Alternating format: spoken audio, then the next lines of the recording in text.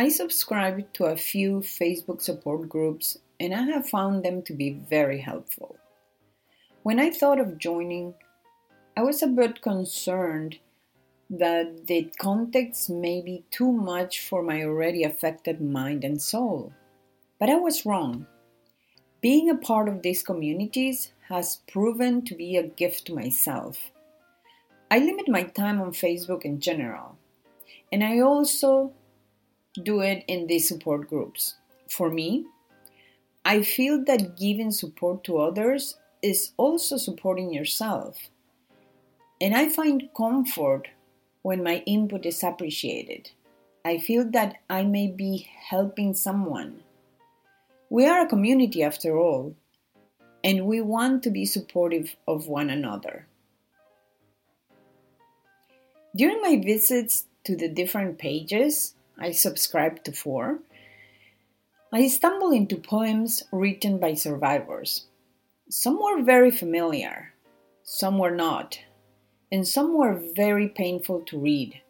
And I could just feel what the writer felt as they accounted for their past through their talented writing. Allow me to read this first poem, please. It is called Just a Small Girl and is written by Martha Ceja. I was just a small girl, but you caused me so much pain.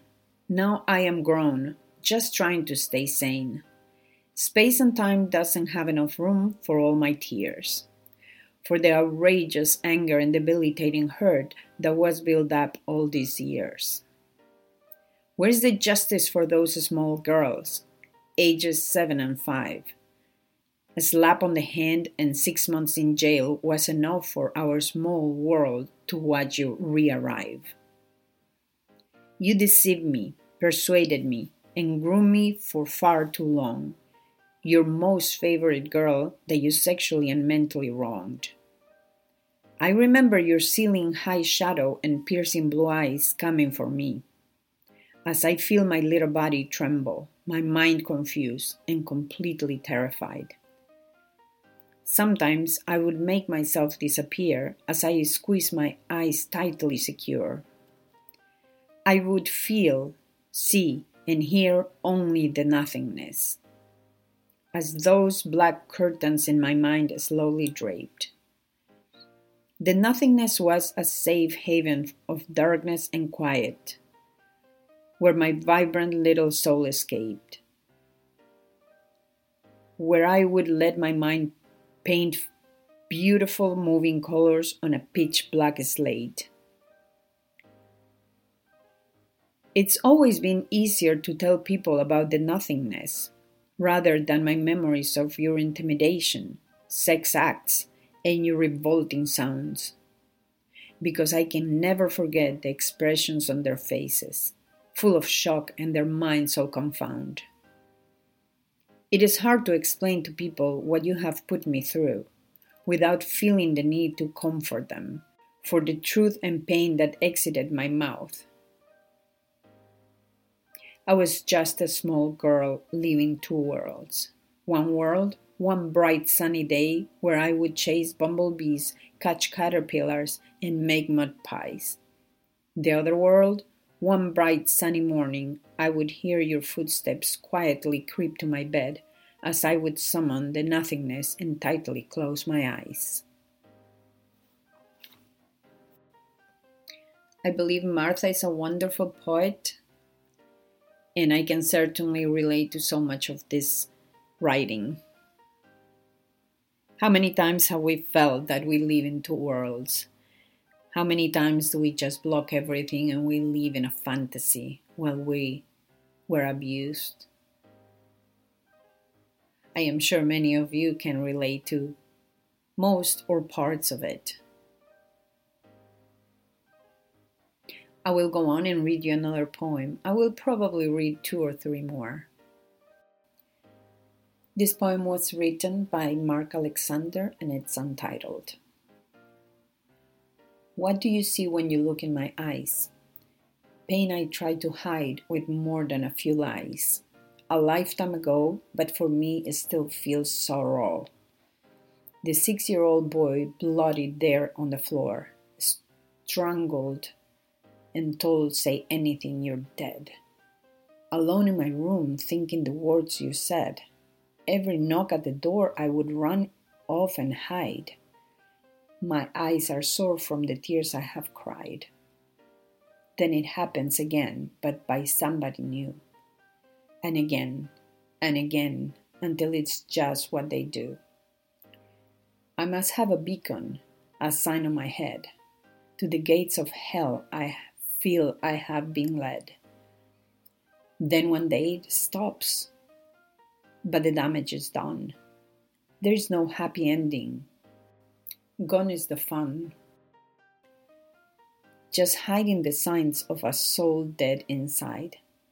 Look in my eyes, there is nowhere to hide. Even today, 52 years old, affecting me still.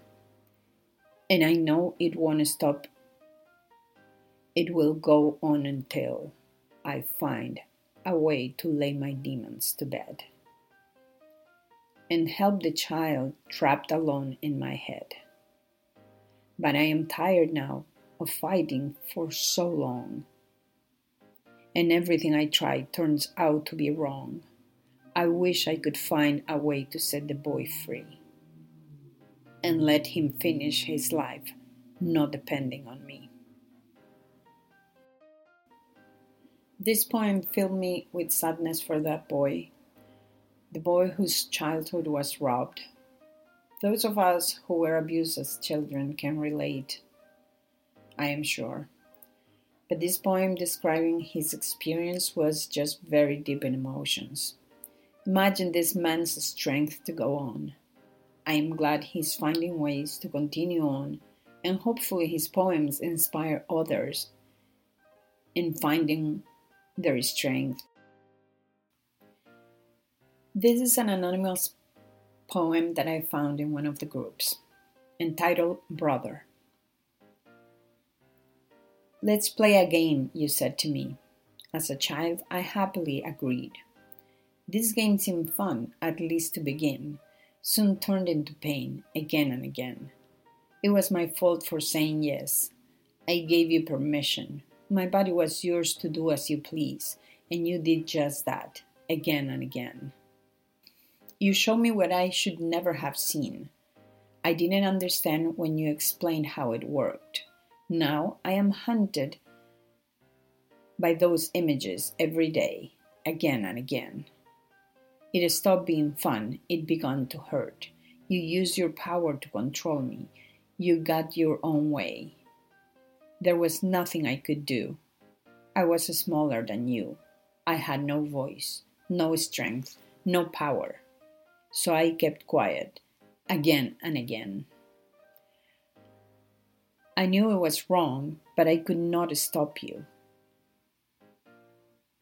Then one day, I don't remember when, you just stopped. Life carried on like all was okay.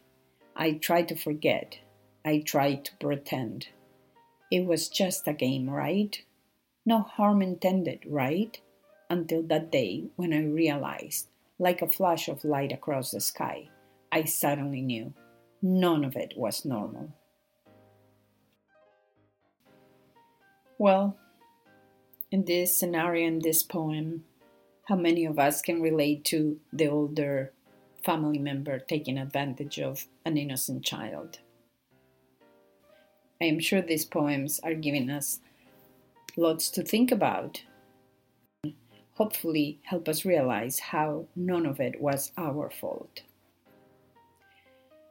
Moving on to the next poem. This one is written by Mela Galvan. It is called Flickering Lights by Cathartic Cry. You have to want to get better. To get better, you have to fight tooth and nail to get there. Never will we be the same. The people who are broken, our inner lights flicker. Our hearts are still torn open, internal cuts are still bleeding, still very sore and raw from all that we felt and all that we saw. But the fact still remains that we're still here, which means we've faced and fought our fears. So here we are, internal lights flickering, trying to shine strong through all internal bickering. We hold on to the fact there is still something to live for. Despite the fact we have fallen and can't get off the floor. So here is to all the broken, so beautiful inside. Don't lose hope, keep fighting. We deserve a better life. Wasn't this beautiful? What a poem full of hope. What a reminder that our strength still has our internal light on. Or flickering, as she says. I reached out to the authors of each of these poems to get their approval to read them here. I was lucky to have talked with Mela, and during our conversation we realized that these sad experiences and the trauma that we survived is what unites us. Different experiences, but nonetheless we have the survivorship in our soul. And we both feel that we can reach a much better place. We don't always have to be survivors. We can learn to live, not just survive. And that's what we want to spread with our words, the written and the spoken. We also talked about how we could convey that letting go is not a flip of a coin, but a work that one can do. Perhaps starting by understanding our abusers and even forgiving them, for they have likely been abused as well.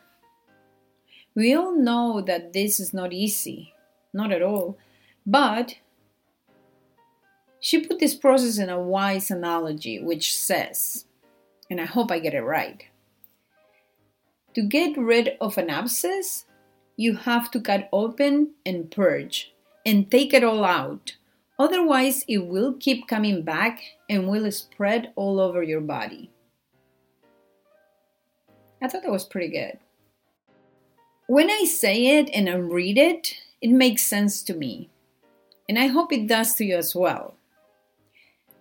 The way I interpret these words is that we must let it all out. All of our pain, anger, shame, everything. Do a full dump until it's all out. Purge in every way we can. Be it a purge of our feelings, a purge of people around us, a purge of the unwanted, a full cleanup that can take whatever time one needs. There is no due dates to recovery. There is no due date to finding peace and joy.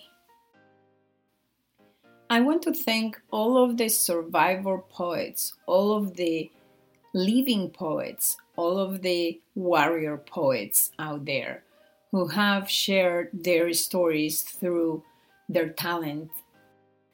Special thanks to Martha Ceja, Mark Alexander, and Mela Galvan for allowing me to share their talents through poetry. I sure hope I did their poems justice and gave it the right tone. If I didn't, I ask for forgiveness. I hope each of you can find a way to let your pain out, whether it's just by talking, by writing. It can be poetry, it can be your own journal. It doesn't have to be shared, but just letting all of your pain out is so important. And if you decide to share it with everyone, be sure that you find the right space so you can get the proper support that you deserve and need.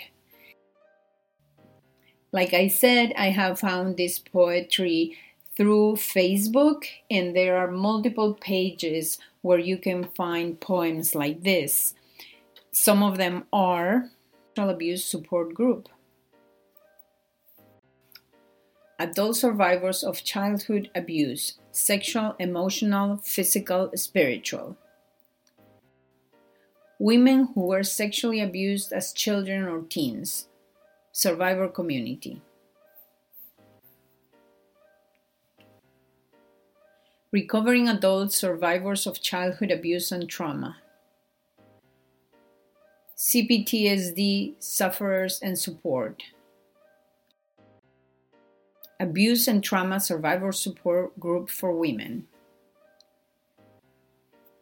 You can find a lot of support groups. You just have to stick to a few of them or many of them, whatever works for you, or maybe just one. Whatever works for you. Don't be discouraged if you share something and you don't get an immediate response. Don't give up, because we will not give up on you. I will not give up on anyone. I care for you and I don't want you to ever feel alone. Remember that. I may not know you, but you're in my heart. See you in a couple of weeks.